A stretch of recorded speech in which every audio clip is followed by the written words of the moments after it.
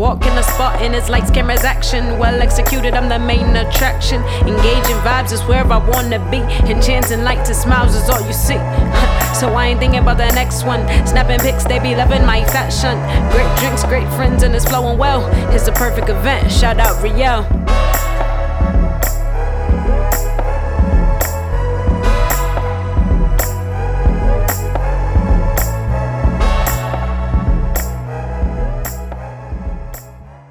Listening to another episode of the Riel's Events Podcast.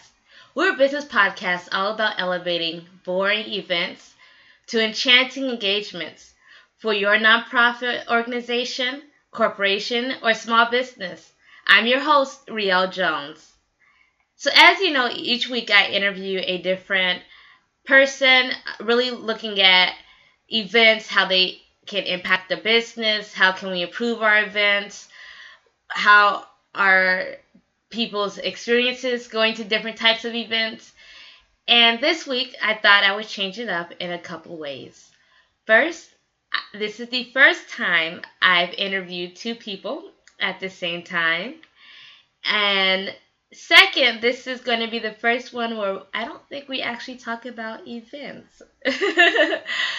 I actually came to interview the executive director of the Coleman A. Young Foundation here in Detroit, Kari Turner, and his beautiful, awesome wife, who is a phenomenal entrepreneur herself, who's had multiple businesses. I know we talk about one of them on this podcast.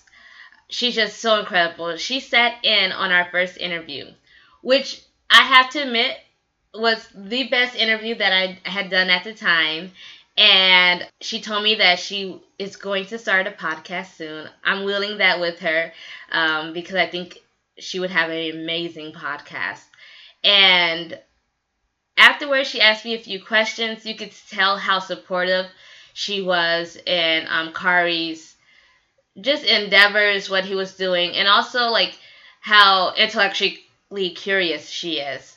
And I thought it would be really interesting to do a podcast episode kind of interviewing the two of them and deeming it power couples in philanthropy. I think that we all know the expression behind every great man is a phenomenal woman, and I think that this is very true. And I think that you could see just the love that the two of them have for each other, Kari and Tanisha, and in this interview you'll really be able to hear it. And I think that this is going to be one of your favorite podcast episodes. Make sure that you subscribe here on iTunes, SoundCloud, Stitcher, or the podcast app. And make sure you leave a comment and like this episode. Let's get into it. We're going to take a little bit of a trip down memory lane and talk about everything that has led you to this point. So you studied public relations and communication as well as education. How have those majors played a role in your career now? I actually wanted to be a journalist, wanted to major in journalism. I'm a writer first, and but I wasn't a good high school student. Wait. How is that? How do you know that you're a good writer if you weren't a good high school student? I feel like usually you think of like the nerdy, brainiac, A student. Right. Hip hop saved my life in the 10th grade. Say more. I was depressed as a freshman and sophomore in high school. My GPA fell because I was a smart kid, but I was disconnected from the academic process, and brought home a 1.2 GPA in the 10th grade because I just stopped doing everything. And that's 4 Ds and 2 Fs. I remember to this day what the card looked like, and my mother encouraged me to start writing down my thoughts. Yeah. So I discovered Maya Angelou and Robert Frost, fell in love with writing. Then I discovered an old rap group that most folks probably don't remember called Masters of Ceremony, Sugar Hill Gang and Run DMC. And started realizing that there wasn't much separation between poetry and hip hop, and that I could apply my thought processes and my feelings to that form. Yeah. So I started doing that, and I wasn't shy about it. Started sharing it at school. Teachers heard it. Next thing you know, high school basketball games. Really? Put me on the floor. And then finally, an English teacher came to me and gave me a study plan that helped me realize that, one, I was probably attention deficit, suffering from an attention deficit at that time, even though we weren't calling it that, when I was in high school. But it was a study plan that I could handle, and I shot from a 1.2 to a 3.7. Wow. And it was really just a matter of finding a connection to the process. Yeah. So I say all that to say, I brought my GPA up just enough to get into the college that would accept me. That was Bowling Green and Xavier University in Cincinnati. I chose Xavier. Wanted to go into journalism and continue writing, but they didn't have that as a major at the time. They offered public relations. I have two questions. One is which I think that it's really amazing that you took writing down your thoughts and all of that to wanting to have a real career in journalism, like that progress. I think for me, one of the things that has been one of my biggest problems with the education process, a lot of times when it comes to Black communities, we just stop at journaling, and we don't do enough of the editing and teaching kids like how to organize their thoughts. So my question would be, how did you get from stream of consciousness writing of I just feel this to wanting to structure it? And before you got to your teacher, you're saying you read these other books and stuff like that. Like, how did you come to that point of knowing I need to edit this and put it into some form? It was passion driven, because I really wanted to. I discovered a love of telling stories that really impacted people, and I think I realized that I read newspapers religiously. I always read Mitch Albom's columns, and I noted that he had voice in his writing. And then I learned that there was actually a term, voice, that describes the ability of someone to write in a way that makes me feel like I'm talking to Riel. As opposed to you just, a burglary took place. That's reporting. That's not writing. Writing requires voice and connection and identification with the human element, emotion. And that was the part of writing that really attracted me. So I just kind of picked up early on that was a key piece. And then by the time my English teachers noticed me, they started to tell me what it was that I was showing flashes of talent in. Hey, your writing actually has voice. You need to do this. You need to do that. So then I started learning about, what a nut graph is. And what is that? A nut graph is the ability to tell the reader exactly what the story is going to be about in the first paragraph. Oh, okay. Yeah. So if I'm telling the story of, say, Harriet Tubman, she wanted to be free. She didn't want to be free alone. So she created a network. Boom. That's the story. Yeah. Now we can go and talk about the Underground Railroad and how she and taught herself to read and pull guns on folks who wanted to quit. So that's the nut graph. Yeah. So I started to learn about those things, and voice is the thing that just says, you and I were just talking about sex trafficking. So voice would move from saying he abducted her to saying she didn't see him coming, but she felt the grabbing of her hair. See the difference? Yeah. So voice. Yeah. It just takes you layers into the moment. Yeah. So. Okay, before we pivot, what are some authors that you feel like our listeners could pick up today and have a sense of this person has their own voice, and oh God. Or the writers or books that you really like? Maya Angelou, poet and author. Mitch Albom, actually, he deals with sports, but he has great voice. Okay. My wife will tell you, I met him at a restaurant and was starstruck. Yeah.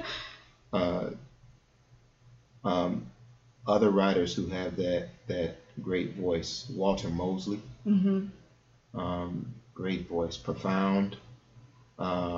Robert Frost, profound. And you notice I'm bouncing culturally because I learned early on that voice is not there's no level of power or difference in the voice of a black author or a Hispanic author.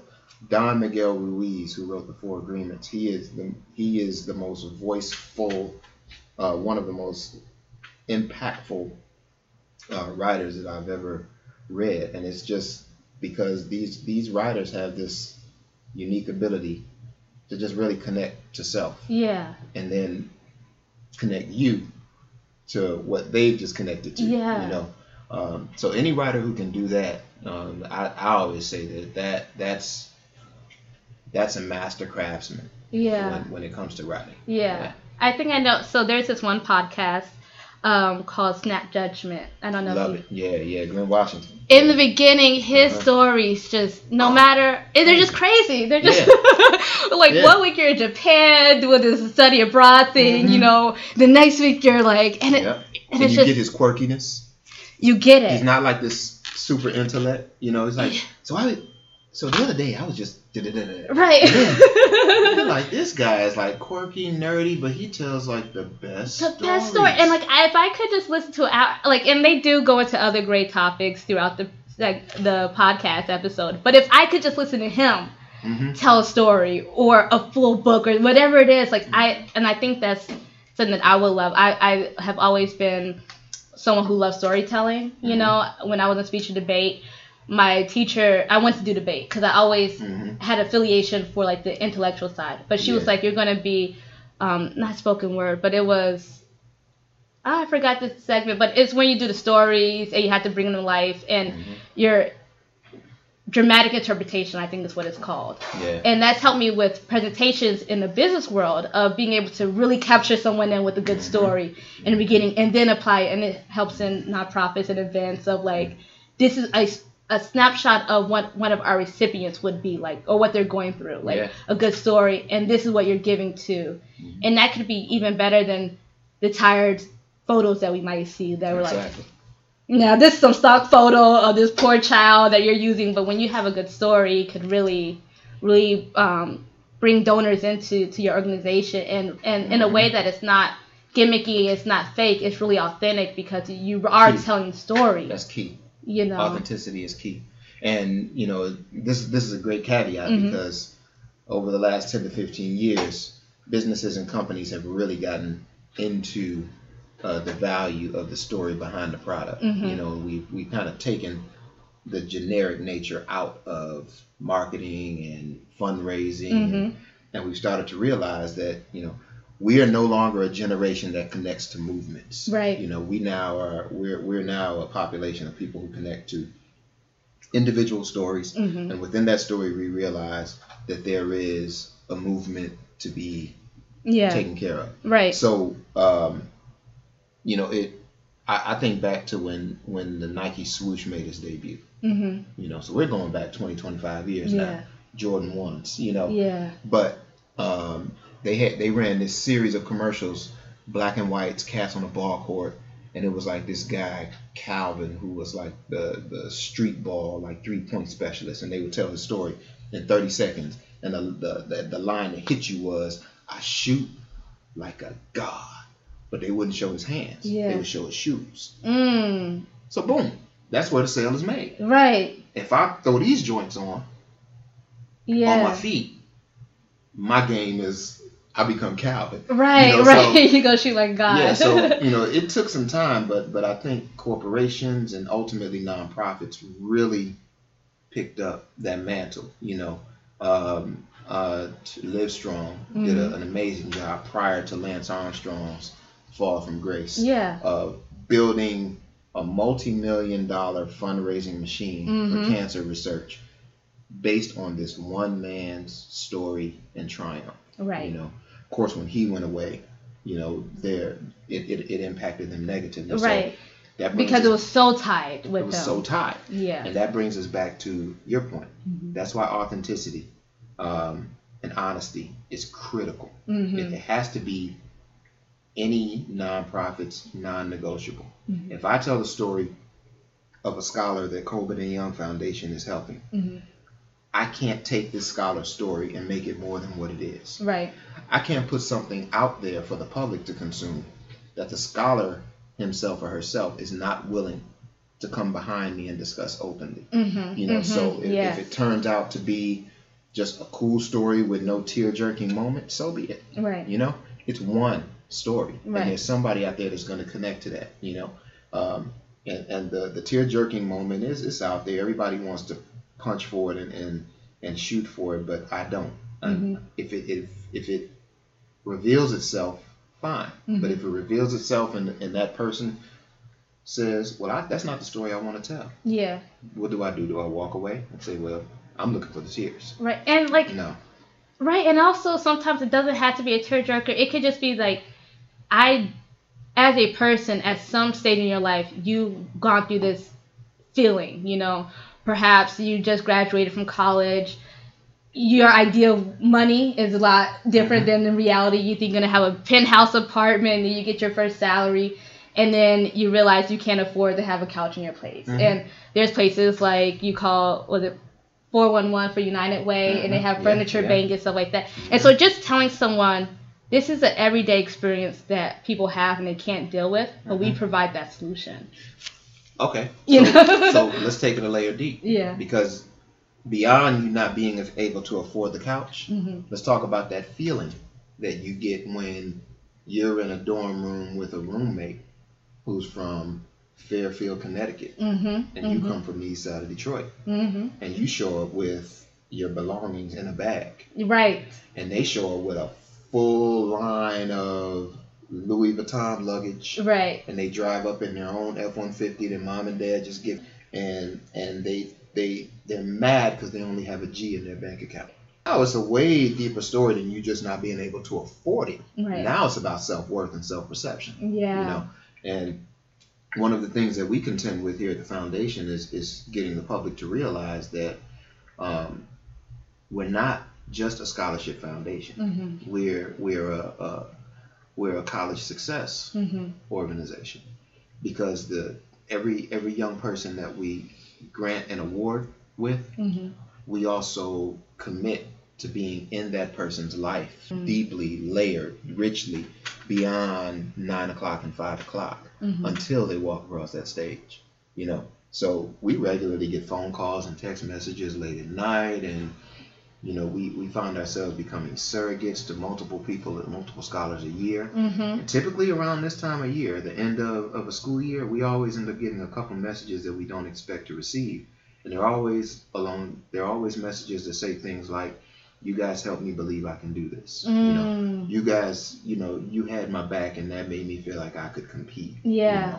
That's what we really go for. Yeah. Okay, you're having trouble paying your tuition? Fine. You got our scholarship.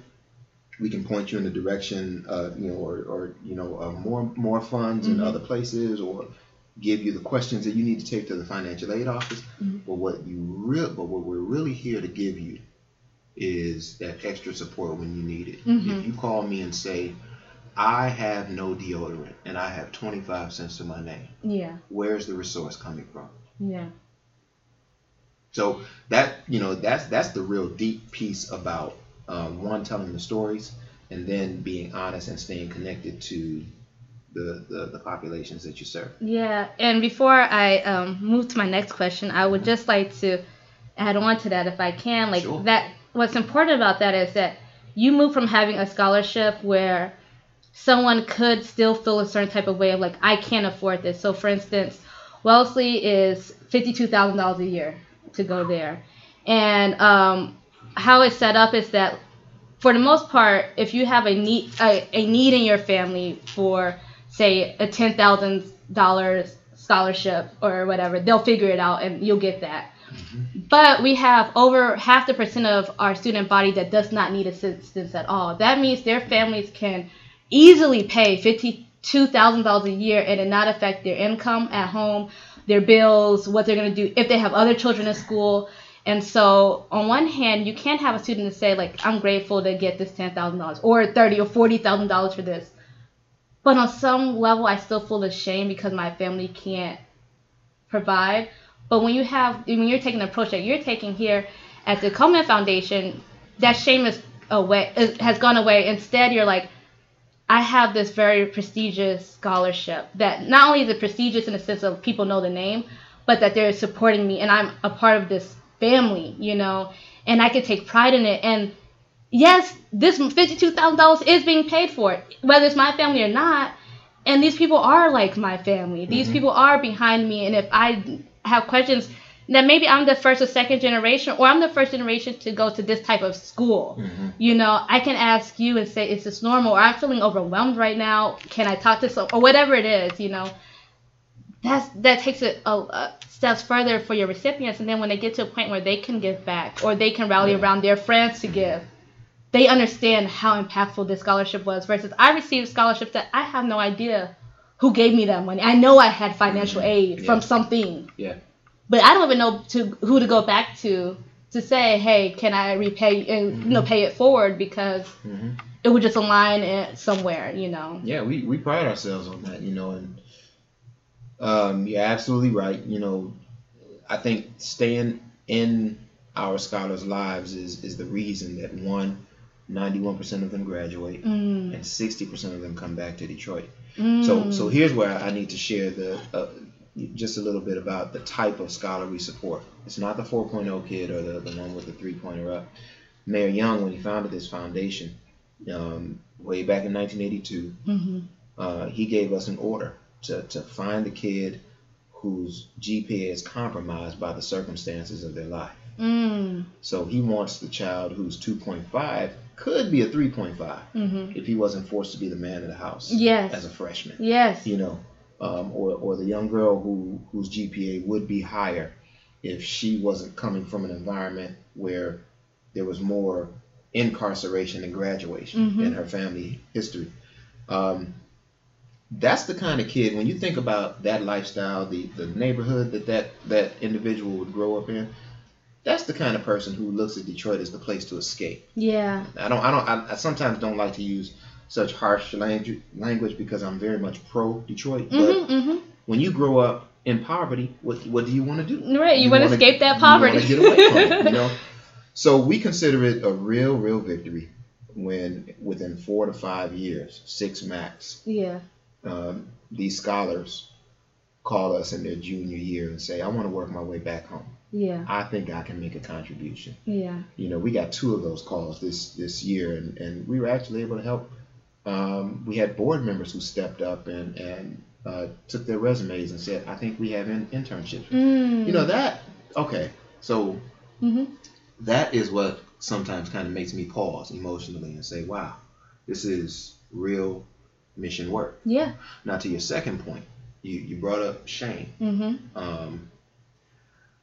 My real desire is to get to the point where there's a force of organizations that touch families young and start teaching Detroit families to prepare for college when the child is as young as 10 years old. So what does that look like? It looks like education savings accounts and trusts. It looks like teaching the child, one way or another, to treat their GPA like a growth stock mutual fund. This is leading somewhere. It's doing that upward fluctuation thing from 5th grade to 12th grade. Yeah. And if you treat it the right way, it's going to fluctuate up just enough to get you a full ride somewhere. And the goal is for you to not just go to college, but go to college, one, knowing what you want to do, not just going to go, and go on somebody else's dime. Yeah. And along with that, we need to teach kids when they're old enough to understand that we live in a country where poverty is not a black issue. It's not just an issue of people of color. 7 out of 10 working adults in this country are working in debt. They owe somebody more than they're earning. Right. So you have an opportunity to learn what real wealth is. Real wealth is laboring, and what you bring home is all profit. Yeah. You don't owe anything outside your light bill and your monthly expenses. And how do you get there? You need to be focused in the 5th, 6th, 7th, 8th, 9th, 10th grade. And then you need to go do this college thing without having to pay anybody money. So if we can get to that point, you will really see the needle on youth development and educational development in this city shift and move. And within 10 years, you'll see in a higher level of intellectual and community development emerging from young professional graduates when they come home. Yeah. They'll be powerhouses. Yeah. And one thing I would like to say, you brought up internships. My mother started with me very early on building a resume. And so I started working in her tutoring service literally when I started taking payments into the system when I was 8 years old, using Petrie Accounting and the QuickBooks, and I would take in the amount and give the receipt and file it and all that kind of stuff. Her secretary told her, she's like, Gabby's smart enough, she could do this. She could type in a name. And so Your mom did that? Yeah, and I started learning really early. That's and hot. I would do the tours and stuff. But then by the time I became 14 years old, I was so good at being a receptionist that I was able to go to Congresswoman Cynthia McKinney's office and say, I can do the up front stuff. And I got an internship. And seeing a black woman... At what age? At 14. At 14, I was an intern. My mom drove me up there every day. She was like, she can do it. You know, she can answer your phone. And they gave me real responsibilities. I directed all the phone calls. Whenever someone wanted, like, do press, stuff like that, we had events. I would help with that. And just seeing real stuff. But it was that someone taught me I had to have a resume. So, yeah, we did Feed the Homeless, Hosea Williams Feed the Homeless in Atlanta. And maybe that was just one day on Thanksgiving. But she told me, write it down. You know, like, write this down, and over time, you'll see all the things that you've done. And when it gets to a point when you're in 10th, 11th grade, and you need a resume to show you're doing X, Y, and Z, you can't. Later on, I was able to be in Congressman John Lewis's youth council. Wow. Because I had that early start. And so internships, while it might be free, while you might say, oh, I'm doing this work and I'm not getting paid, it can lead you down a whole nother, we talk about I want to be a diplomat, because I saw women and I saw it up front. I didn't just read about this woman. I saw her answering the questions and going back and forth from D.C. to Atlanta and stuff. So I think internships are huge. And you have a lot of things around Detroit where you have farmers, where you have people who are doing a lot of grassroots organizing, a lot of environmental work happening here. And the students can get involved now, you know, and they're looking for help. So at 14, doing that, how did it feel when you were back among your peers in terms of your development? Right. No, I mean, really. And you're talking to them, and it was different. I really like you to answer that. I'm curious to know, like, when you would go back to school and back to the neighborhood, having that under your belt, how did it feel? I think for me, I always worked. And so I always had a sense of you have to work. And I think work was always a part of me. And I think that on one hand, my sense of being able to create returns for people or to say this is what we're doing stems from always having jobs and being accountable to other people and their businesses. And I think that when I look at some of my peers, even, you know, who are in their 20s, I don't see them being as accountable to what they're working for, you know, or towards. Okay. And I think that's a difference. But when I was in school, I didn't really know that other people weren't working as much. You understand the importance of valuing an organization's mission. Right. And working towards that and knowing that my actions can deeply affect what they're getting. So, like, you know, donors and stuff. So if I answer the wrong question, there's a question the wrong way that is not in line with our mission or just as my personal bias, I can cost this organization tens of thousands of dollars, plus their friends who are giving. From the front desk. Or if I answer the phone the wrong way, hey, what's up? Or, y'all stop playing in the background. I'm on the phone right now. Yeah. You don't know who's on the other line. And I've had a lot of people when I was in D.C.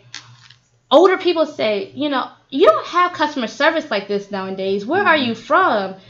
And they stopped me, and before I could direct their phone call to whomever, they're trying to get my life story just because I answered the phone friendly and I was going direct, and something you think is normal or should be normal, it kind of can get lost and stuff. And this does direct me to my next question.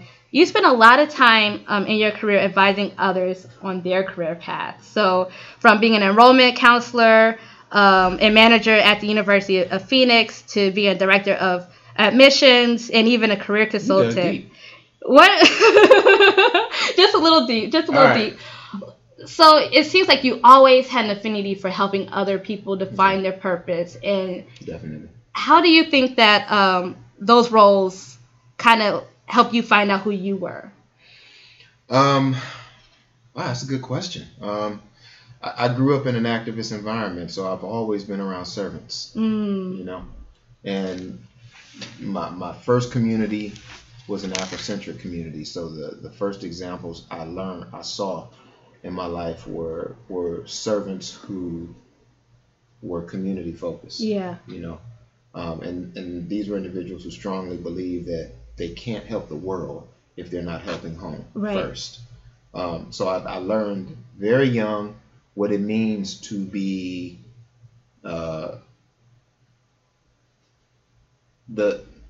I learned that there is a what's the word I'm looking for? Continuation. That if you're just pro-black, that's a retardant. It has to lead to humanity, to a greater humanity. So I learned early on that real self-worth should push you to see value in everybody. Yeah. And then I got around people who were financially conscious. You know, my wife is the financial mind in our household. I love that. And it was in my young adulthood that I started to think about and really get into the value of healthy financial standing. I am now at a point where I see wealth as a responsibility. How so? And service as a responsibility. Yeah. So I don't even like the term nonprofit. You know, I prefer for impact. Okay, I like that. Or for progress. Yeah. You know, I love the concept of B corporations, like organizations like Ben and Jerry's that write service into their guidelines and bylaws, but also believe in profit for the greater good of humanity. So I like the idea of wealthy 501c3 organizations with very low administration costs. You know, Coleman A. Young Foundation has operated as a lean organization for the past 5 years because we're really trying to position ourselves for growth. And one of the things that I'm most proud of is that in 2014, our administrative costs hit its low point. We were spending 10 cents of every dollar to sustain this organization. Yeah. And we were still giving scholarships to kids valued at $20,000. And our youth program was still servicing up to 50 kids every 6 months. Yeah. That's our 11 to 18-year-old youth development program, Real Skills.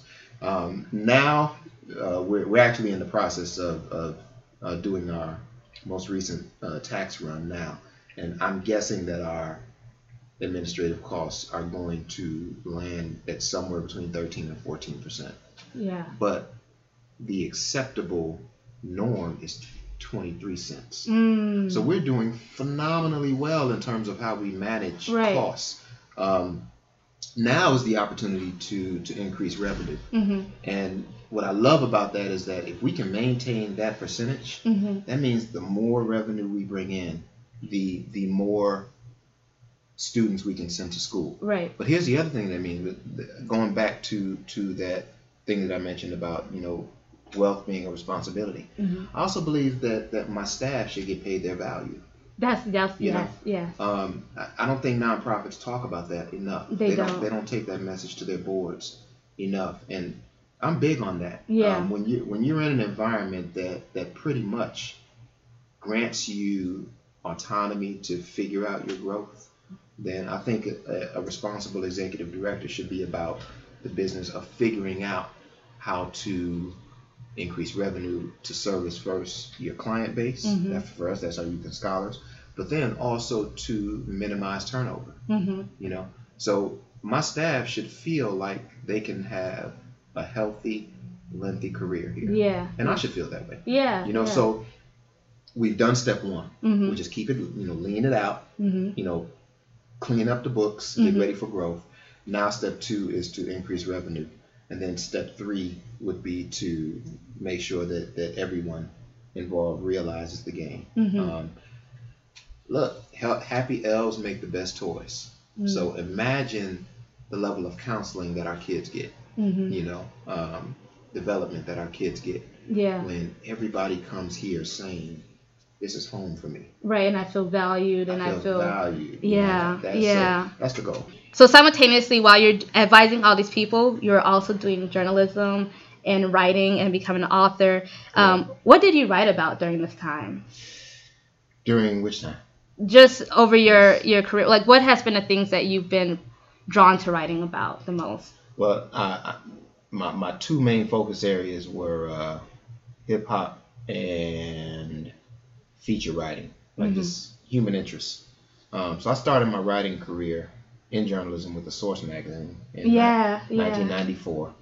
Went on and wrote for XXL, and today I've been able to I've got about 20 different publications under my belt between newsstand magazines, you know, traditional rags, and websites. You know, some PR work is in that mix, but then I really wanted to delve into the human interest thing when I started to when hip hop started to kind of age me to the side. I won't say out. I won't say out because you know, I'm still a musician. I still do my thing. But I got to the point where family first became the motto, and career became the focus. And well, hip hop wasn't evolving as quickly, I guess. No. And then, you know, the things that I used to, you know, write about and make music about, you know, shifted. So I got into noveling. Yeah. You know, and I love memoirs because I really got interested in telling other people's stories, you know, and removing myself from the center of them. And that's a great way to study history too, through people's perspectives and their history. So okay, I'm going to pause the conversation right there just for a moment as we start to pivot to the second portion of the show. What you just heard was from the first interview that I did at the Coleman A. Young Foundation.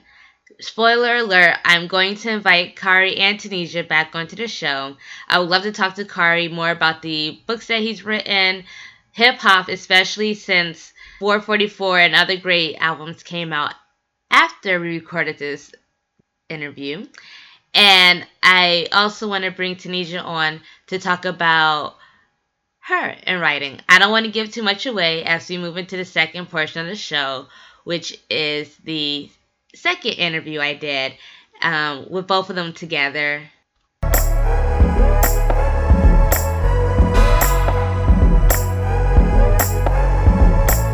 I want to start with a quote from a book called Black Detroit by Herb Boyd. I don't know if y'all have that book. Y'all have it? Okay. I'm like living by this book. As someone who is in love with Detroit and in love with the history, I think this is a really great book for how in depth it goes with Detroit's history up until now. Like, you're talking about Motor City, Match Grid, and all that kind of stuff. And there's a quote about Coleman Young, which I wanted to read.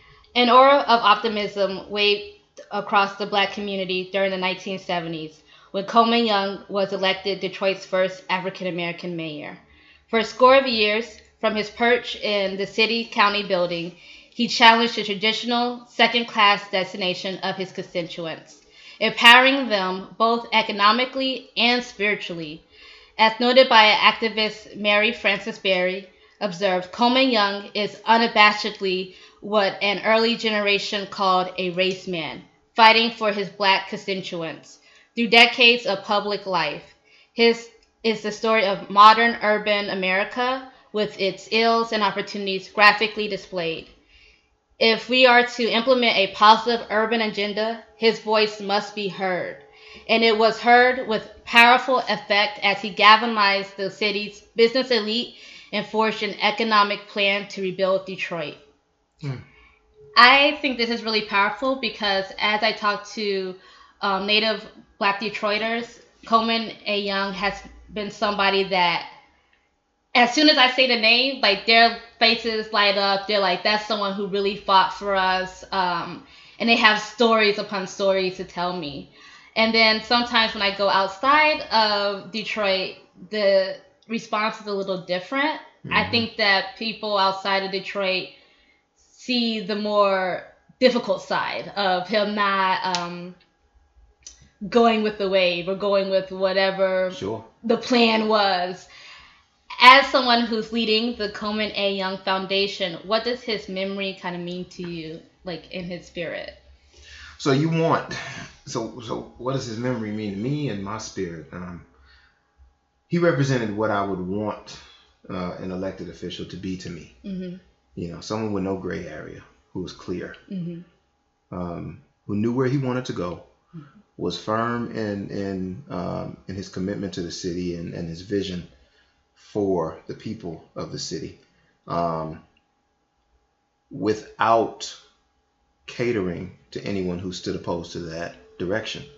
Not to say that our suburban friends were just similarly opposed, but the suburbs grew because of people who flew from the city. And there was racist connotation in that flight from the city. That's why it's called white flight, you know. So Coleman Young came in at a time when the city was in dire need of healing economically, psychologically, spiritually. And he made it clear that he was there for Detroiters. And he was supportive of a Detroit that was for Detroit by Detroit. So naturally, I understand why people on the other side of the city boundary would at times, you know, be more critical of the steps he took to affect that vision, because they weren't a part of that necessarily until they only became a part of that when it was time to have the regional discussion, you know. But the city needed to heal.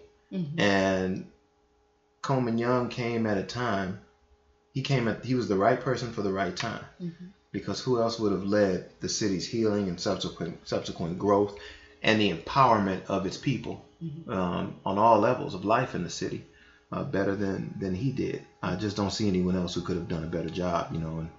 And so what he represents to me is that real unapologetic commitment. And if that's there, you don't have to be perfect. You know, as a matter of fact, I've never met a perfect politician.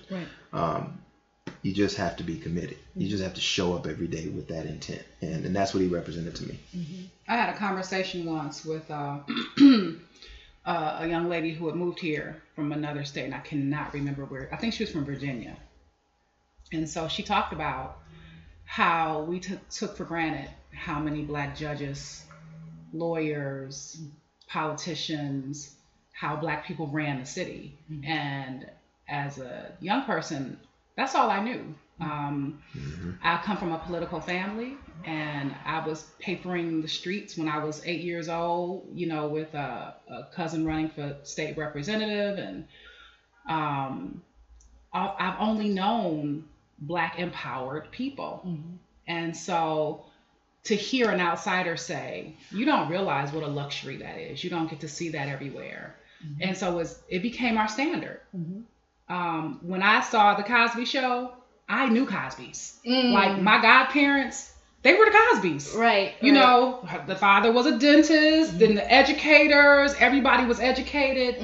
And it wasn't even a bougie experience. It was just the expectation that we have for one another. And it would be that you will succeed. I grew up with a single mom who was extremely hardworking, and I was her only child, and there was a standard, you know, there was a personal standard. You were going to achieve, you were going to do something, you were going to make an impact, you were going to make a difference. And I attribute that specifically to having a mayor like Coleman Young, because black people felt empowered. He was very clear about, this is for the betterment of the city of Detroit, which was predominantly black people. And the thing that I love about his story, and this is why I love to hear Kari tell the stories, is that he was so not a racist. He was the furthest from a racist, but he was about self-love. And all racists do that. They love they love themselves. They make sure they're empowered. And so I think we are the results of... Or all people who are pro their community. Correct. You know.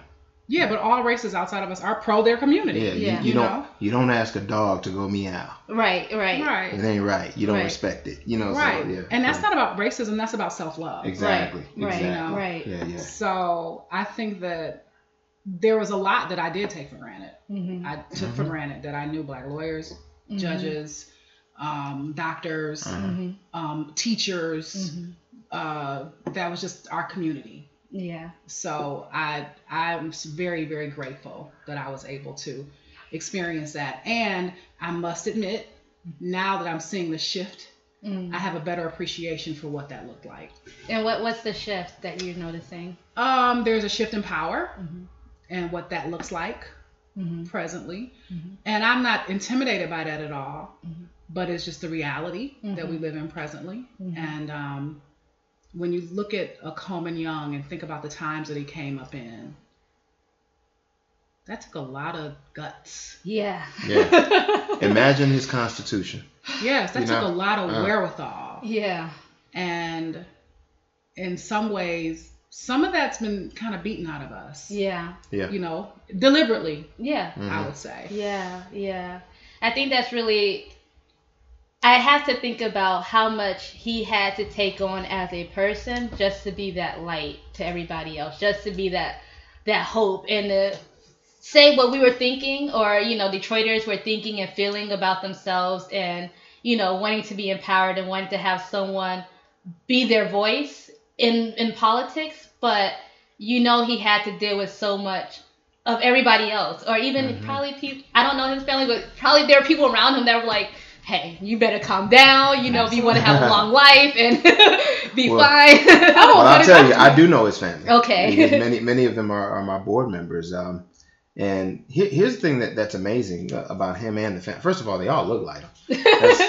That's just, so it's like every time I see him, it's like, I see Mayor Young. Right. But the other piece is that when you put in context what he dealt with, Mayor Young, not from the time he was mayor, but from the time, from the time he became mayor to the time he left office, he had his taxes and his personal finances audited by the IRS every year. Because of his role during the McCarthy era and his activism, he had his phones tapped. He was, accused and suspected of corrupt practices that were investigated and looked into by federal authorities and never proven. So today, people still have the nerve to say, oh, he was corrupt. Well, I happen to know he gave his last $3 million away to start the Coleman A. Young Foundation. He effectively left office and was living in a one-bedroom apartment at the time of his death. And I say all that to say, that's the climate that he worked under for 20 years. The point is not to say that he was clean, though a lot of people try to throw accusations. The point is that many people don't know that he was also often the funniest person that his friends knew. This is how black he was, because we all deal with, the black experience involves knowledge of trauma, right? But the funniest people are black people. Yeah. The ones who laugh the loudest and the hardest. Yeah. That's part of our rebellion process, and he embodied that, People would say, he would take a document and walk from one end of a hallway to the other and go into a meeting and be able to discuss that document verbatim, or point for point, if not verbatim. But he had almost photographic reflexes. He was a happy guy. He was a funny guy. He was a studious guy, an intellect, who happened to have a hood side, an edge, All right, so they have that in Oakland County to an extent, their own version of that in L. Brooks Patterson, that rambunctious but smart guy who rides for his people, and they call him a hero. Well, don't be surprised. Don't take offense to the fact that we say the same thing about the mayor. Yeah, I know. Last time we spoke, we talked about finding our voice, and I have to imagine he had to find his voice, but you all have to find y'all's voices as well. Especially taking up the torch and wife or with the foundation. Sure. Right now. Yeah. Sorry, with the foundation of continuing holding that torch and stuff, and you're dealing with a lot of students who need someone. I know we talked about being hands-on mentorship. You know, how do you find that voice as you connect with your students and take the organization on? We find our voice by encouraging theirs. Mayor Young said that 20 years after I'm gone, you shouldn't say the words Coleman A. Young Foundation and see my face first. He had a real strong connection to where young Detroiters were headed. So today, you know, when we look at the things that our scholars are doing, we realize that it's not incumbent upon us to be their bullhorn. We have to figure out ways to give them the bullhorn, you know, because they have their voices already. I don't want to manipulate it. I want to amplify it. We had one young lady who just finished interning with NBC Nightly News for Lester Holt. You know, she walked away with her own newsreel. Wow. You know, and she spent her day-to-day activity fact-checking stories that he was reporting that night. Have another young lady who just got back from Microsoft, another young man who just got back from Nike Corporation for the summer. The young lady who came back from Microsoft in 3 years at U of M has been to Iceland, Ecuador, South Africa, New York, and Seattle. Wow. You don't need my voice. You know, you need a platform. You know, you are empowered already. You're ahead of the curve already. You just need those experiences that affirm that, you know, within you. And then, you know, the thing that we get is that if we spend every day telling these young scholars, you know, you got this, you could do this, we got your back, you got your back. They're going to go, they're going to succeed. And then one day somebody's going to ask them, who do you owe it to? And they're going to say, you know what?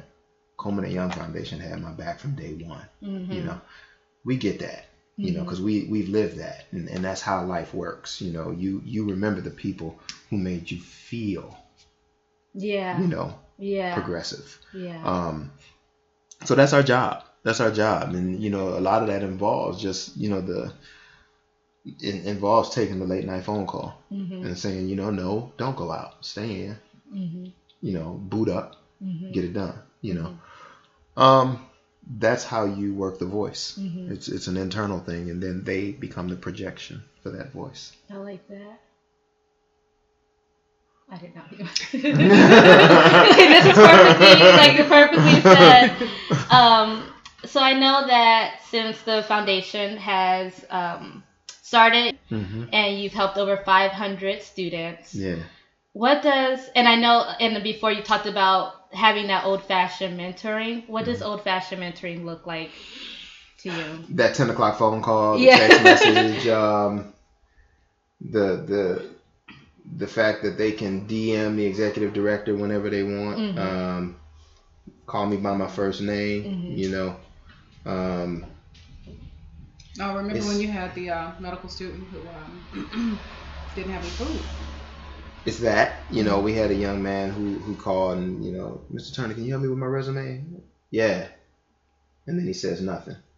So I'm like, what's really good? You know, I haven't eaten in 2 days.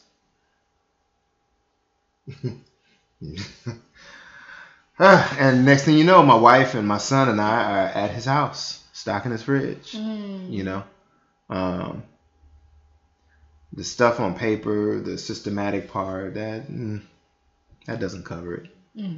That's for the funders. So I can say we've got an actual system, but the I ain't expect to get emotional, but the part that tugs your heart and gives gravity to these kids' situations is that piece. You know, that makes you know where the real work lies. You know, if he can eat tonight, he can study tomorrow. If he can study tomorrow, maybe he can repeat.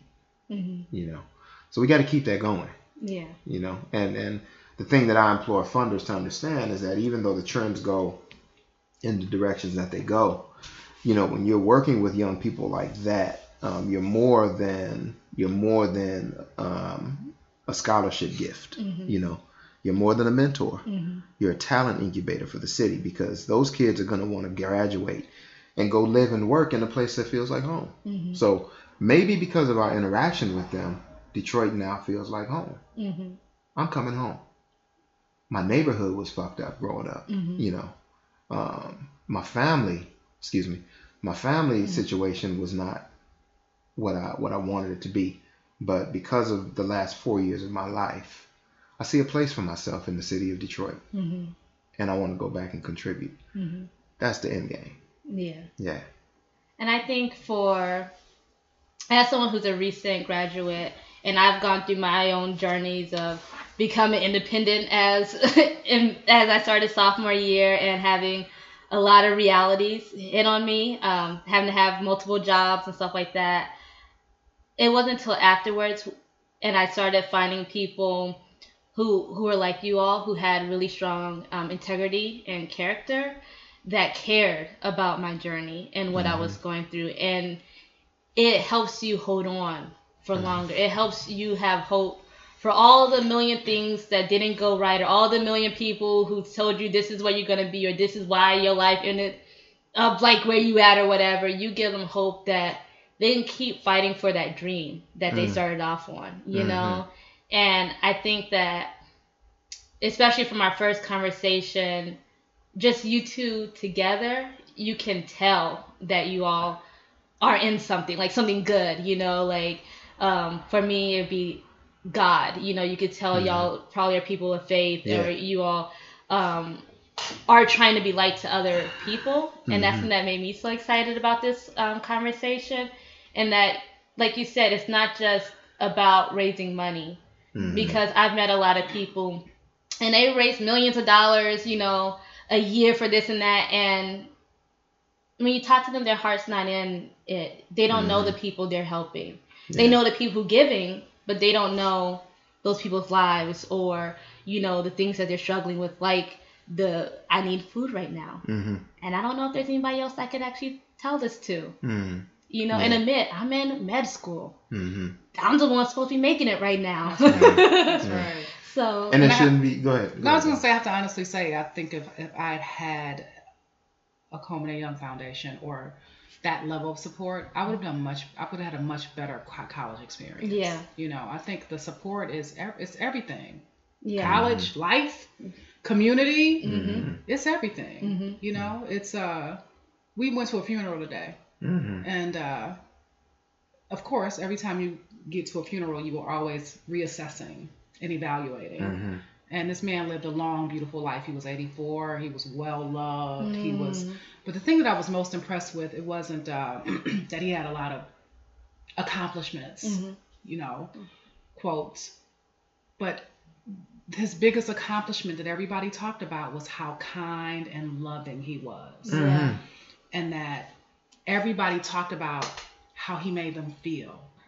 Everybody talked about he never forgot their name, or he never forgot who they were, and that he always had a smile and a kind word for them. They didn't talk about what he drove. They didn't talk about where he lived. Right. They didn't talk about his position. They talked about the love that he shared in his lifetime. And I feel really, really blessed and fortunate to have a husband who has work that's purposeful, and to have a purposeful life myself, and because that's what it's all about. You know what I mean? When it's all said and done, nobody will care what you had on. Right. You know what I mean? Nobody will care about that. Yeah. And so this is a quick one. This thing is fast. So I really hope that we suck it up, and that we contribute to the positive energy and contribute to something beautiful. Because that's what our gifts, talents, and skills are for. To contribute.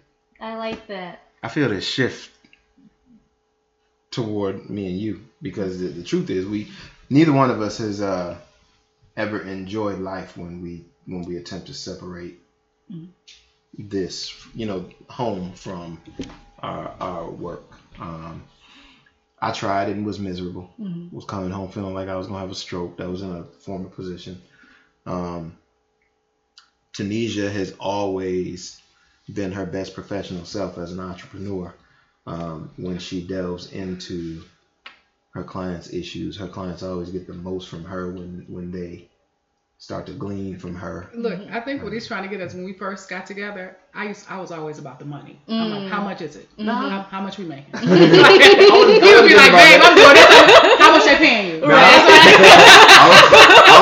Let's check our budgets. Okay, you know, he calls me the, I'm the money police in the house. Because we still have a strong financial conversation in our relationship. Absolutely. But we realize now that the money is a tool for a greater thing. Absolutely. And that money is only going to make you more of what you already are. So we really need to be about being the best people, the best the best husband and wife, the best friends that we can to each other, the best examples for our son Max. And that puts all the financial stuff in perspective. I don't think either one of us in any way wants the story of our life to be the story of stuff. Never. That's not the point. No. We like stuff. Great experiences. I love great experiences. So we want. So now we're at the point in life where we don't trip on the check. Okay, what we trip on is what that check makes possible. So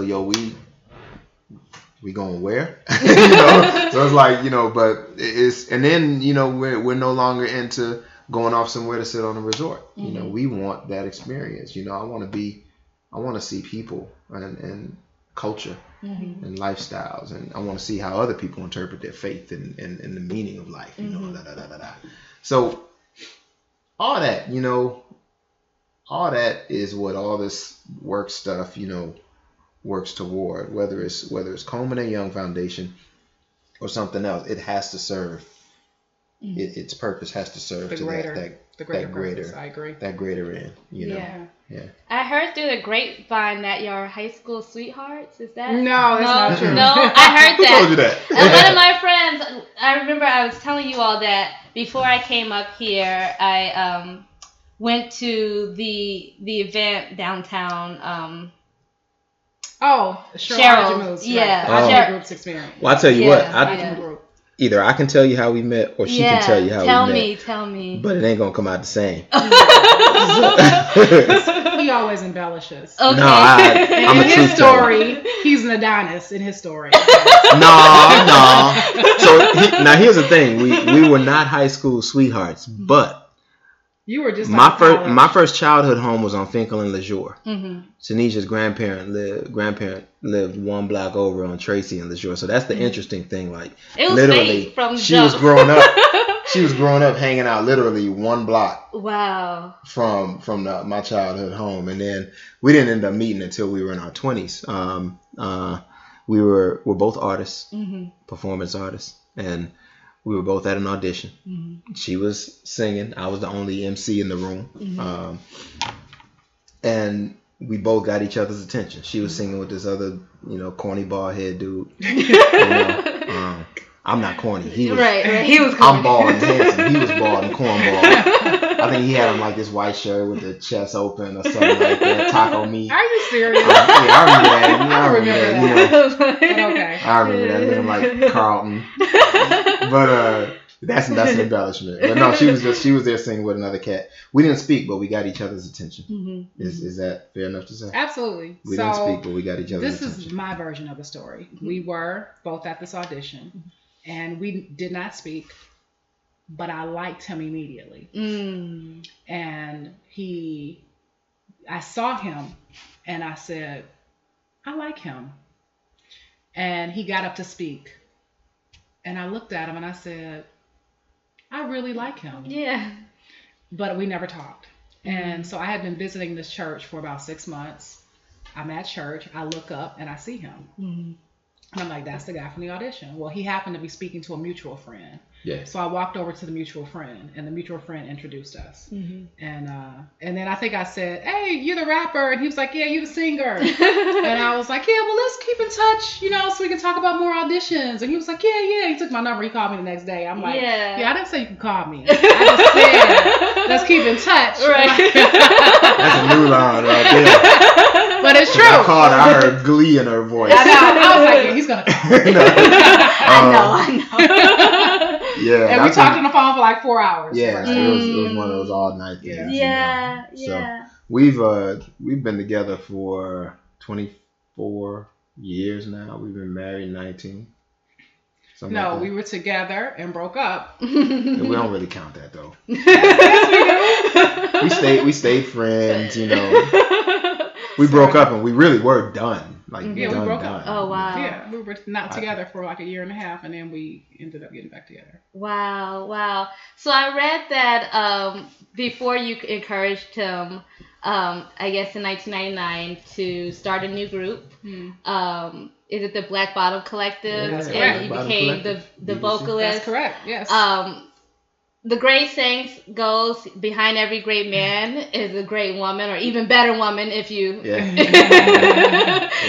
you have my philosophy. And it seems like you've always supported him. Absolutely. I would have to. So when I introduced Kari to some of my friends, I'll never forget this girl. She said, "That's a little boy. You like that little boy?" And I was like, I saw this giant. Yeah. You know, I'm like, oh no, that's my King Warrior. He is not. But at the time, he was 23 years old. So looking back at the pictures, he really was. That was like 40 pounds ago. I was thin. Man. But I think that one of our best attributes with one is that we really support each other, and that I openly will say, I wouldn't be Tanisha Turner, and he wouldn't be Kari Kamani Turner if we had supported each other's endeavors. And along the way, we've always supported each other's endeavors. And as a result of it, you know, we've had a lot of success together. Yeah. A lot of times today, you see a lot of couples that don't end up making it for a long term, you know, and I think part of it is that as human beings, we change over time, and a lot of times we're not comfortable with seeing our partner change and grow and mature to themselves. How did you all kind of? That's a really good question, yeah. and I can really speak to this because I used to own a day spa, and there was a young woman in my spa, and she said to me, "Why do people get married to get divorced?" And I told her, I said, because you don't know it until you're in it. And she said, well, what do you mean? And she said, why is it so difficult? And I said, because it has to sustain the evolution of both people, the relationship. And I think that you're not the same person. You should not be the same person at 20 as at 40 and that you were at 20. Yeah. You know what I mean? You should be evolving. Right. But at the core, the core of who you are, that always stands true. Yeah. So I think one of our blessings is that I liked his core, you know, and I think he likes my core. Yeah. Because all the other stuff is just part of the roller coaster ride. Yeah. You know what I mean? Yeah. So it's cool, but at the core, he is super cool people, you know, and at the core, he knows I got his back, and he knows that I'm a ride and I'm a die, and he knows Tanisha Turner is riding for him at all times. Yeah, and she knows that I know she's really smarter than me. She can count better than me. She's got a brighter personality than me, but she still gets behind me. That's, you know, my dream is that, you know, I'm blessed to have a reputation in the city, but sometimes I feel like people really need to know my wife. Yeah. You know. And I don't feel that way at all. I feel like the people that know me need. Yeah, she knows a ton. I'm really good. I'm good over here. I should know. I know. I don't need to be known. I'm fine. And I want to amend that statement a little bit because I'm making it sound like nobody knows her. She's got her village and her network, and you know, and it's there. But you know, she really has been just an amazing friend and partner over the years. You know, and even though it's mutual, I think if I had to count, you know, I would have to admit that Tanisha is the one who first voluntarily became the wind beneath my wings, as opposed to it being vice versa. And I think the partnership plays into the fact that, you know, we're both very conscious about not doing things exclusive of one another. You know, so I tell people often, Black Bottom Collective, I'm the leader, but it was her idea. You know, it doesn't exist if she doesn't say, you miss music. You know, just out here going to the poetry spots is not enough for you. Yeah. Put a band And I've together, written this book, and I'm like, music is. Yeah, so turn this book into music, and you'll be able to sell it. And then my again, blessing is that. Always think. She has a financial vision. Yeah. And I'm a recovering spender. So I have amended my behavior and relearned and rewired myself, you know, over the years to think more like her financially. But she would probably say that over the years, I'm a recovering miser. Yeah. So we kind of come. We've played off each other. Closer to each other. Yeah. And to your point, Riel, you know, it's absolutely true that you know, we count our friends, and sometimes it seems like half of our friends who are married have made it and half have not. You know, I do think you go into a marriage being somewhat aware of the thing that you can ride with your whole life. You know, it's that, you know, it's like they say, you know, why doesn't a planet break apart? Because it's got something at its core, that holds it together. You know, marriages that last, usually that happens. You identify that thing, you know, that you can ride with, and then if you hold to that, you can allow each other to grow, and you can establish trust, and you know, because you're both becoming the caretakers of each other's core. You recognize that it's the one job you will have that has no breaks, no time off, no weekends, no vacations, no matter where you go. Right. So whenever if I have to travel, Tanisha is with me, whether she's with me or not. You know, I'm representing this union and this family, and vice versa. You know, no matter what I'm doing. So I never am going to do anything intentionally to bring shame to her name, to my son, to this street, because I got a cousin right there and a mama down there. No matter how complex my world gets around me, it gets real simple when I walk in this door. You know, and that core is a very simple core. I love this woman. I'm riding this thing out with this woman. Whatever, wall, treetop tall. You know, I don't care what the future brings. I'm in it, and I think she feels the same way. I would have to add, though, I think our core too is definitely love of God, all day, love of our community, love of ourselves, love of art, and a deep appreciation for entrepreneurship. So there's always some project happening at the Turner's house. Never a dull moment at the so that's why people are like, gosh, you've been together 20 years. I'm like, yeah, we've been busy. Like, I don't even know where the years went, because there was always something to be doing at the Turner's house.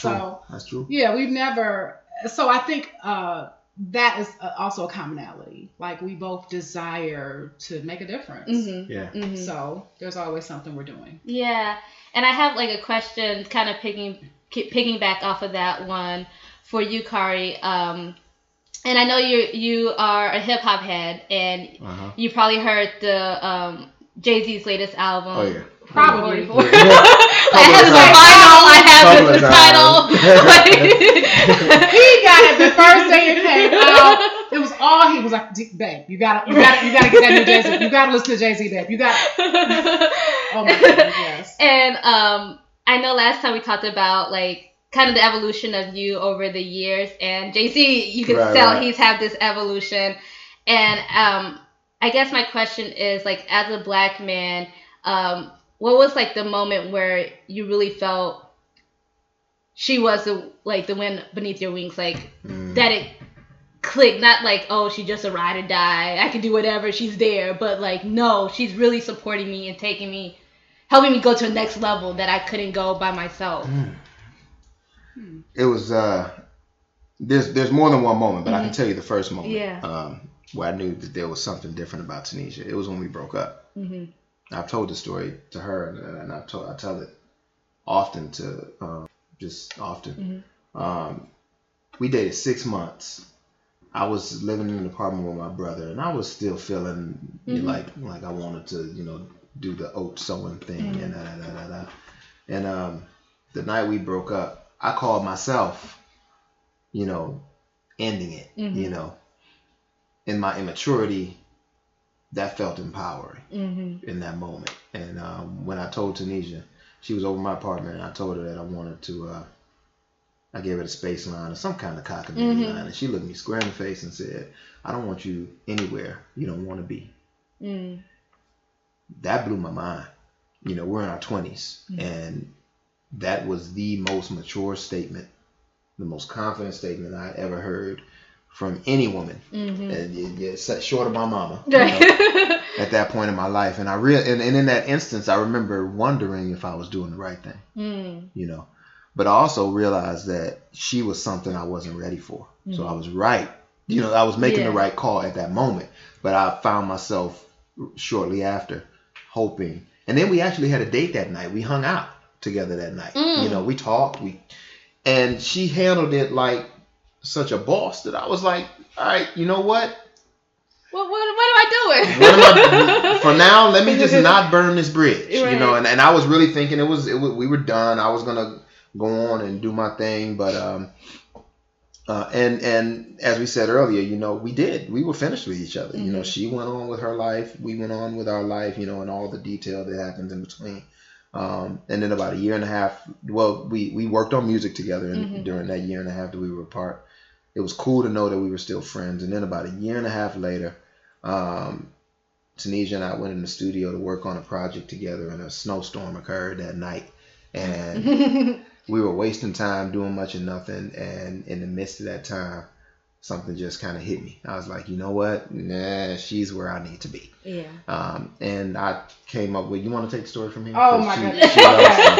She loves to talk about how I tried to play it. And I can't defend myself on this. First of all, the 6 months was like 8 to 10 months when we dated, first of all. Okay. Before. But I let that go. But anyway. And the conversation was sort of like that, but he was sort of hemming and hawing. I'm not sure what I want, yada, yada, yada. And I was like, no, you need to be sure. And it's cool.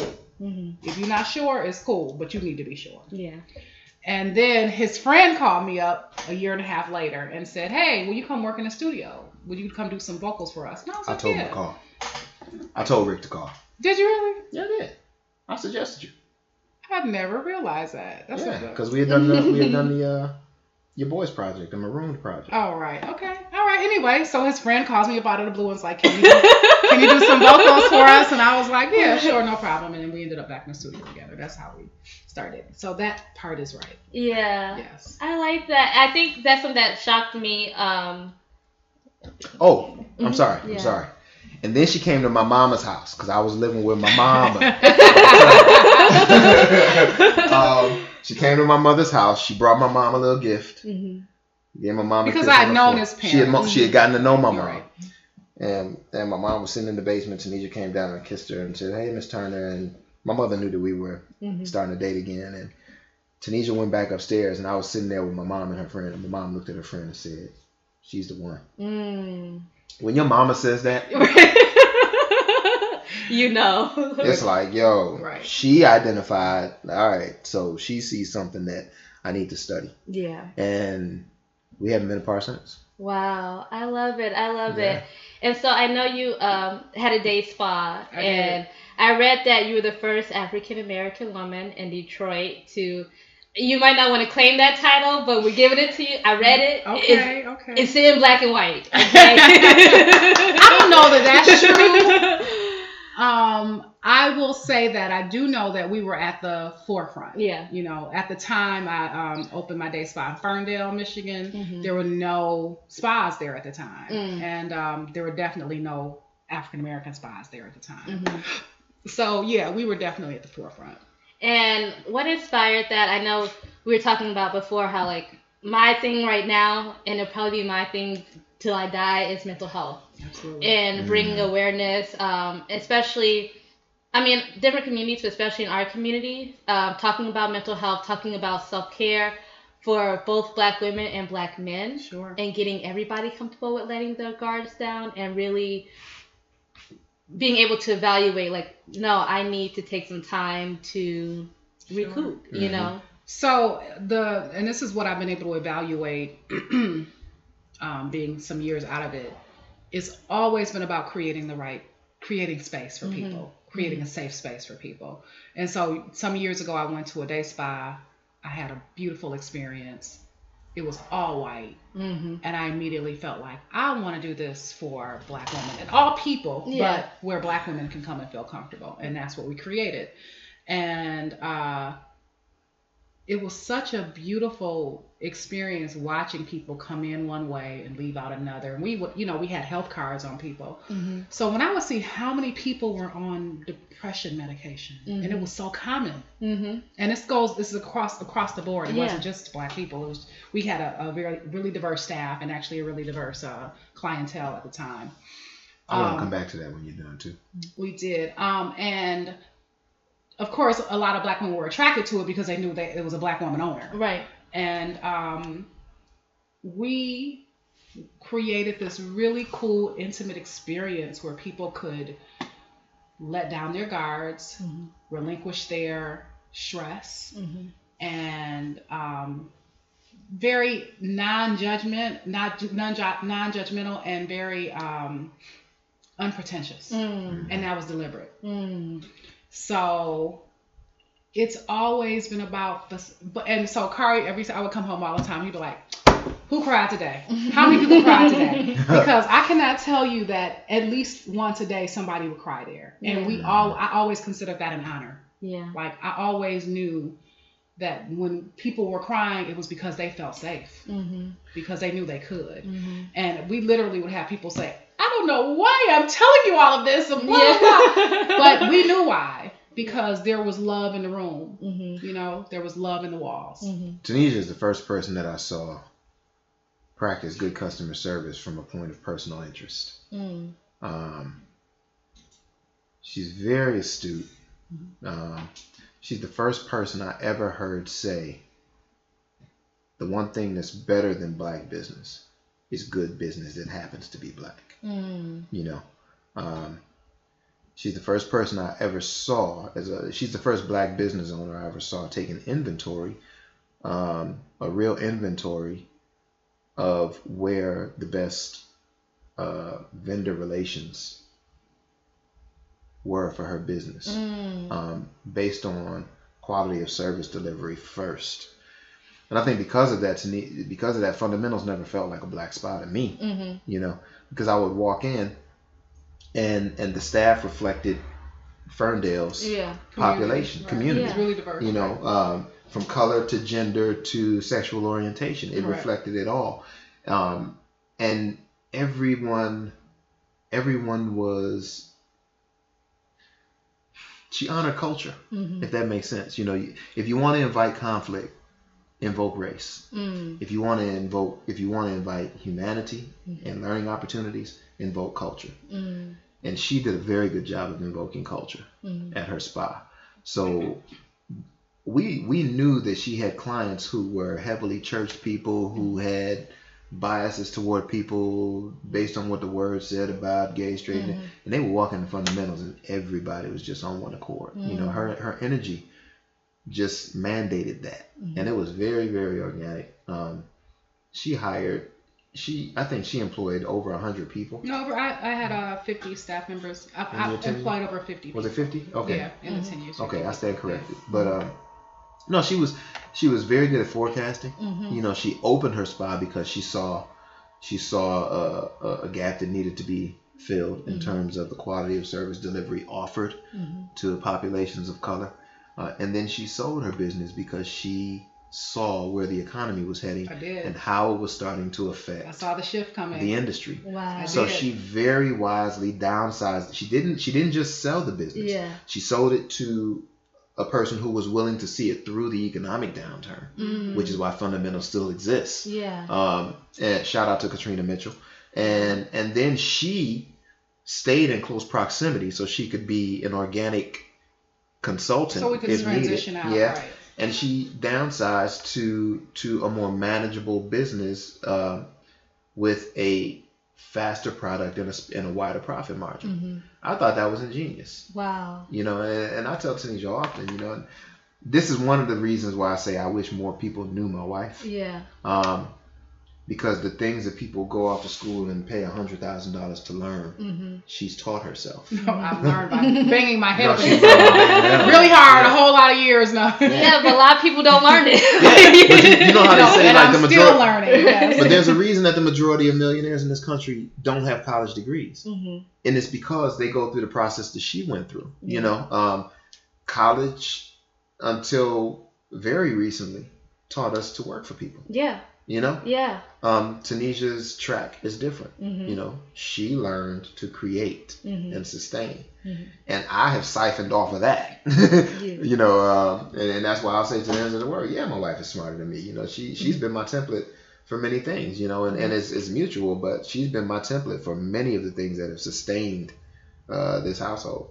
That brings me to another question I had for you. A lot of times I see, and this is across race and whatever, like for a lot of men it's really hard to have a very strong woman and someone who knows what she wants or what God has put into her to do, you know.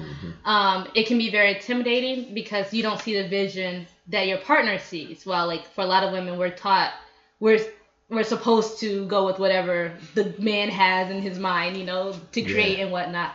How has that been for you? Has it ever been tough or, sure. How has that journey been? Yeah, because I'm a man with a male ego, you know. And you're a creator too, and and I'm creative and I'm also entrepreneurial, you know.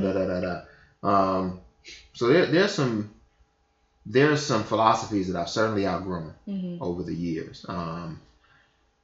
And then we are socialized in this society to take the lead in our household. And then the danger is that, you know, every guy interprets that his own way, you know.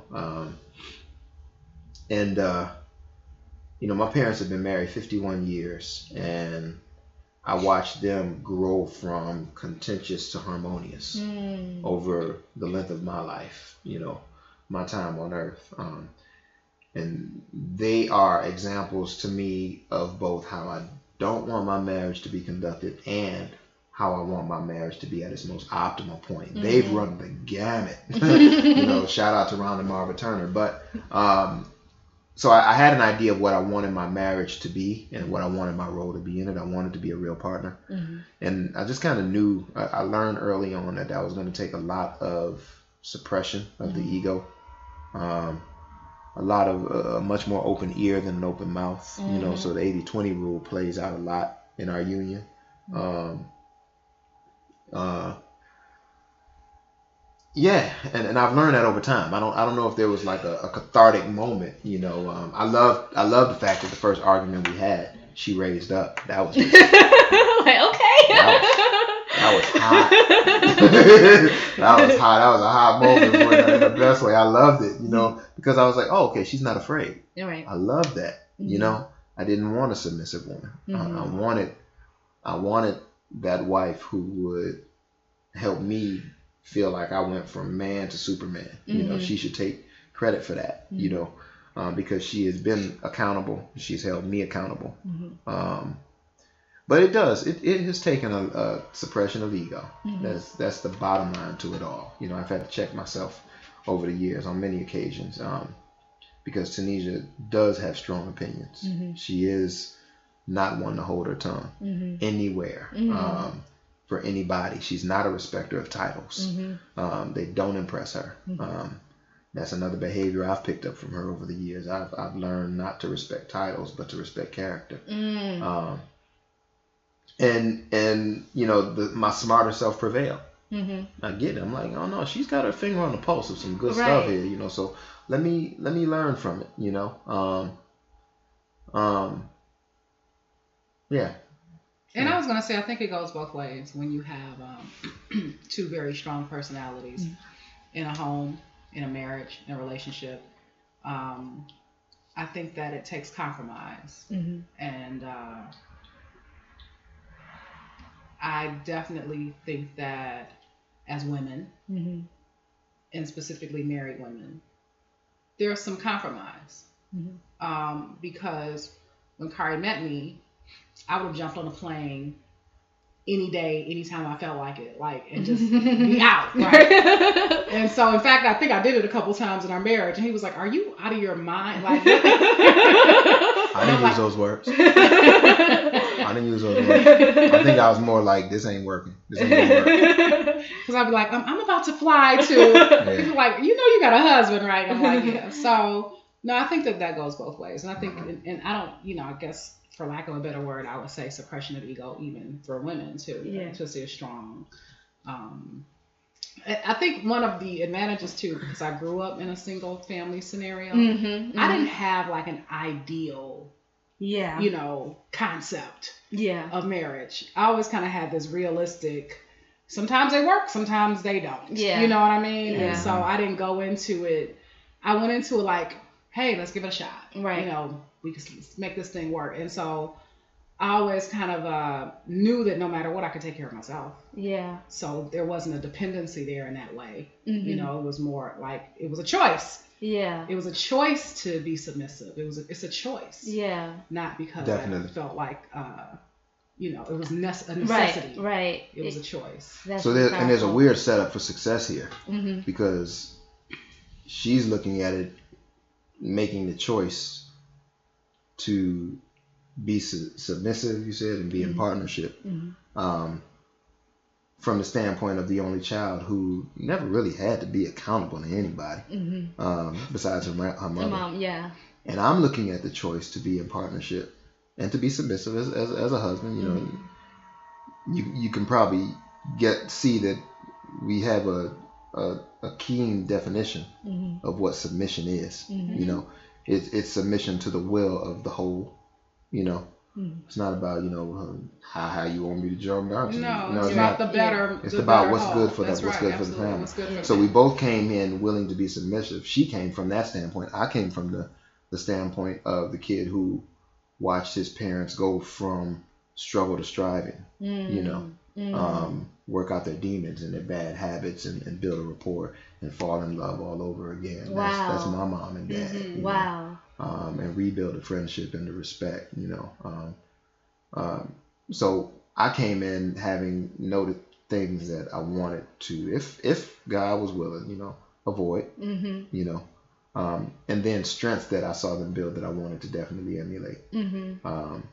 Tanisha referenced the importance of God in our household. God is the head of our household. Yeah. But we didn't approach God the same way all the time. So the discussion around spirituality has been a very intriguing discussion, between me and Tanisha. But it's been an edifying one. What's funny about that? Yeah. We were in the car once. Kari was talking to a friend, and he said, "Well, Tanisha and I, we have different belief systems." And I was like, "We do?" Wait, since when? And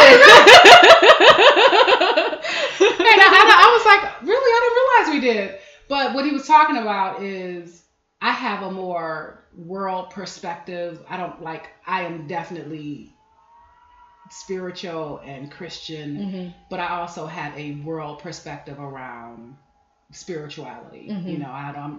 I don't disrespect other people's religions. I have great respect for all religions, and so I'm not intimidated by reading other people's religions or learning more. I'm a very curious person, so I would learn as much as I can possibly learn. And so I've always taken that approach. Yeah. And so Kari is, I guess that's what Kari and I also have that respect, but maybe my grounding in the tradition of the church is more traditional. Yeah. Sure. And I definitely, I've done everything from Renaissance Unity to be at the mosque to go to. I've gone and chanted with the Indians, with the East, with the monks. I've done all of that. So I believe it's one God, many paths. So. Yeah. And I've studied and read about it, but I ain't climbed no mountaintop. I've been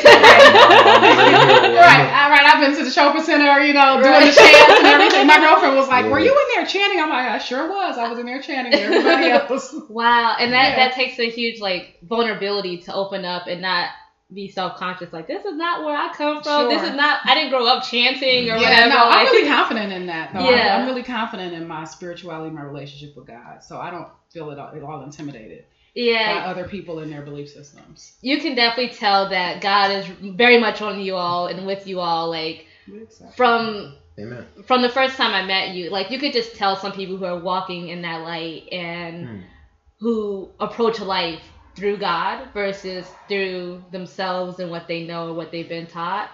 I had another question about, I know we talked about you all moving the foundation, you know, and if you could talk about why you moved it, and then perhaps if you could talk about like your input, because I'm sure y'all kind of approached that. You had to be somewhat of a sounding board on that decision and, you know, kind of as a team. Well, the simple joke of an answer is that we got gentrified out of downtown. Right. The high rent district, that's what, Yeah, we weren't the only nonprofit to leave or start thinking about leaving downtown, because when your rent jumps from $13 a square foot to $21, you got to think about how much money now is going toward admin that should be going toward youth development and scholar support, you know. It was a smart thing to do too, because you guys learned to work more efficiently. We did. You know, your staff isn't as large. Yeah, we got lean. You know, we got lean, and I think to an extent we got in better shape because of that. You know, we you know, I always say, you know, nonprofits are wrongly named. We should be for impact organizations. I like that. We should have dough. You know, nonprofits should have money, but we should have enough to serve. You know, and if your staff is earning a certain percentage of the budget, then your personal earning is going to take care of itself, as long as you continue to deliver the service. You know, that's why everybody was envious 2 years ago of the ALS thing, the ice challenge, the ice bucket challenge. Oh yeah, you know, because you could look at that from an executive standpoint and just be like, they just impacted how many more people, and got how many more raises in the process. You know, so that was one of those situations that was just all good across the board. They reported on it the right way. They spent it the right way. You know, they circled back and they reported to a global community. They stayed on mission. I was like, that's how you do it. You know? And we were all envious that they found that carrot. You know, that carrot. We tried to do a version of the ice bucket challenge, and you know, we raised a couple grand. We did what, an old school dance challenge. Yeah. Oh, that's cute. And we found out how many people out there are afraid to dance. Including his wife. He was like, "Are you going to do one?" I'm like, "Absolutely not." No. You can dance for. You got me doing the Bismarck, you know. But you know, we moved because the cost of business downtown just got too expensive.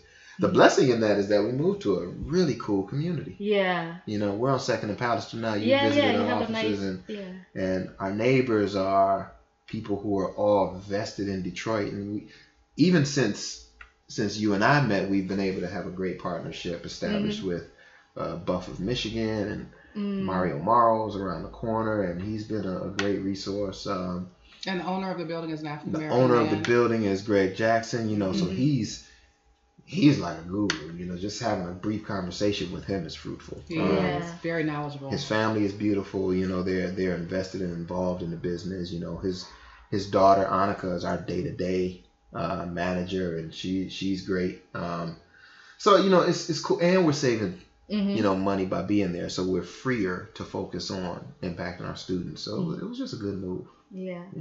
My last question, I want to talk about Max. Already? I know.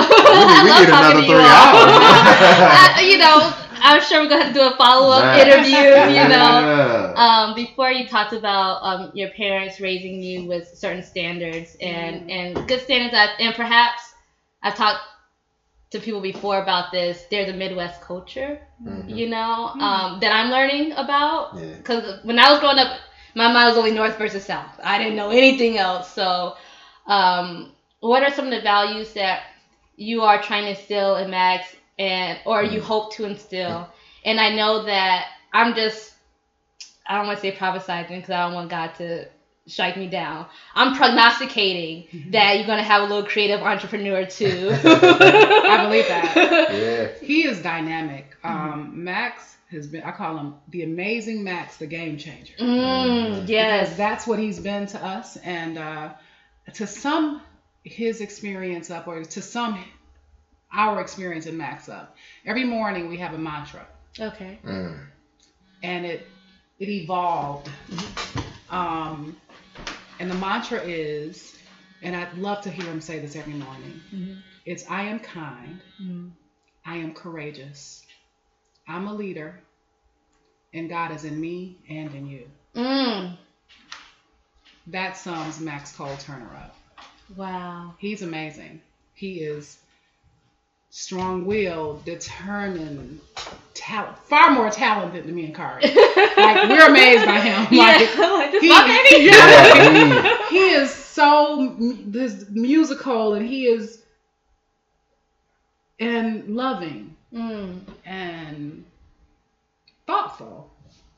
And the other day, we went to a bounce house, and this little boy who was older than him pushed him.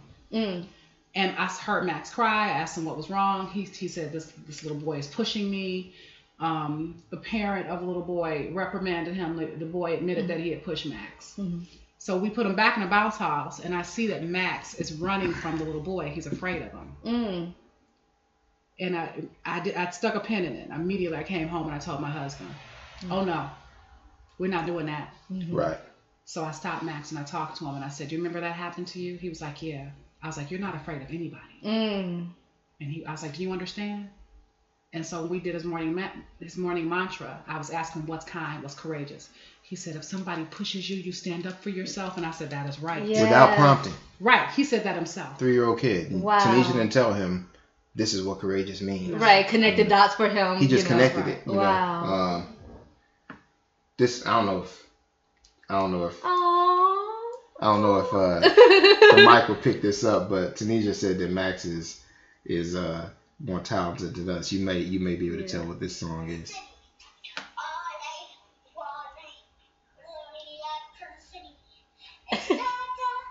A little Bruno Mars. Exactly.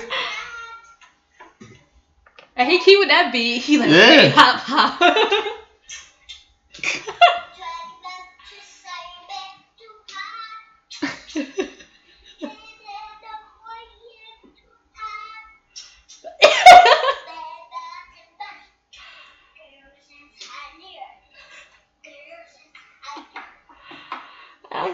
You got your little shoes on? Yeah. Yeah. Oh my goodness. He put my Timbs on. He went to town, but he's it's funny. So Max was born 16 years after we got married.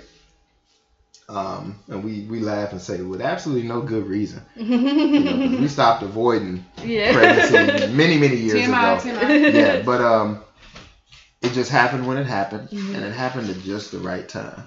By the time Max was born, Tanisha and I were ready for something to come along to make sense of everything. Yeah, we were really open, and we had traveled, we had performed together, we had created together, we had started and shuttered businesses together. And we were looking for something to come along and make sense of it all. And then boom, he came. That is so true. Max, he just glued life together for us. Everything, so there's no loose thread, in this house anymore. And one day. That's a song, isn't it? Yeah, I gotta write that down. Right. No loose thread in this house. No, I like that. That's beautiful. One day, the thing that excites me is that one day we're gonna get a chance to articulate that to them. Black boys, what they grow up not getting in this community. He gets in spades. Yeah. He comes to our life when the world owes us nothing. Yeah. Tanisha and I, we had done it. We had lived. We dated for 16 years. Yeah. And he came when we were just ready to pour into him and pour into him and pour into him. So he's getting the best of both of us. He's getting all of mama, all of daddy, We tailor our lives around him. We're at a point where we understand the importance of accountability. So he's not just a little spoiled kid. You know, he's getting reared. And then we understand that he doesn't belong to us. It's such a privilege. Yeah. It's such a He's our privilege assignment. to be able to do it. It is. Yeah. It's such a privilege. And he's a beautiful kid. He's a beautiful kid, and he's beautiful because he gets to grow up and hang out with his grandmama every day. Yeah. He's very loved. You know, he knows that all his grandparents are alive. Yeah. You know, and you know, my grandmother in Panama and my granddad in Panama, I loved them, but I only saw them 3 or 4 times. If you know, my grandmother on my dad's side, I didn't see her all the time, and I lived close to her. Max knows his grandparents by name and personality.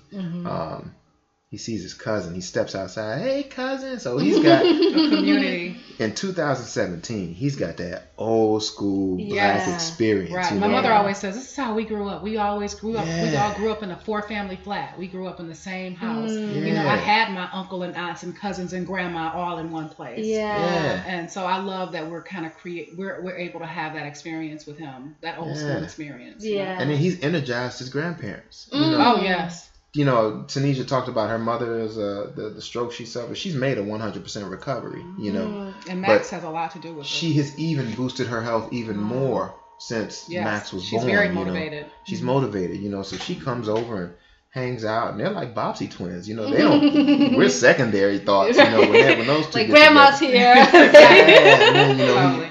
thanks to technology, he FaceTimes with my parents all the time. You know, so.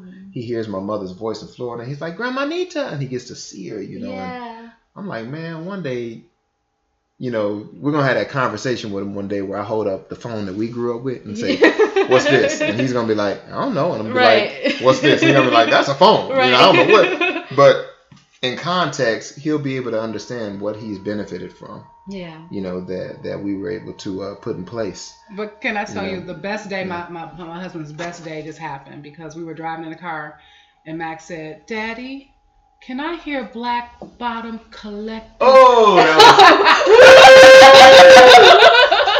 This is my child.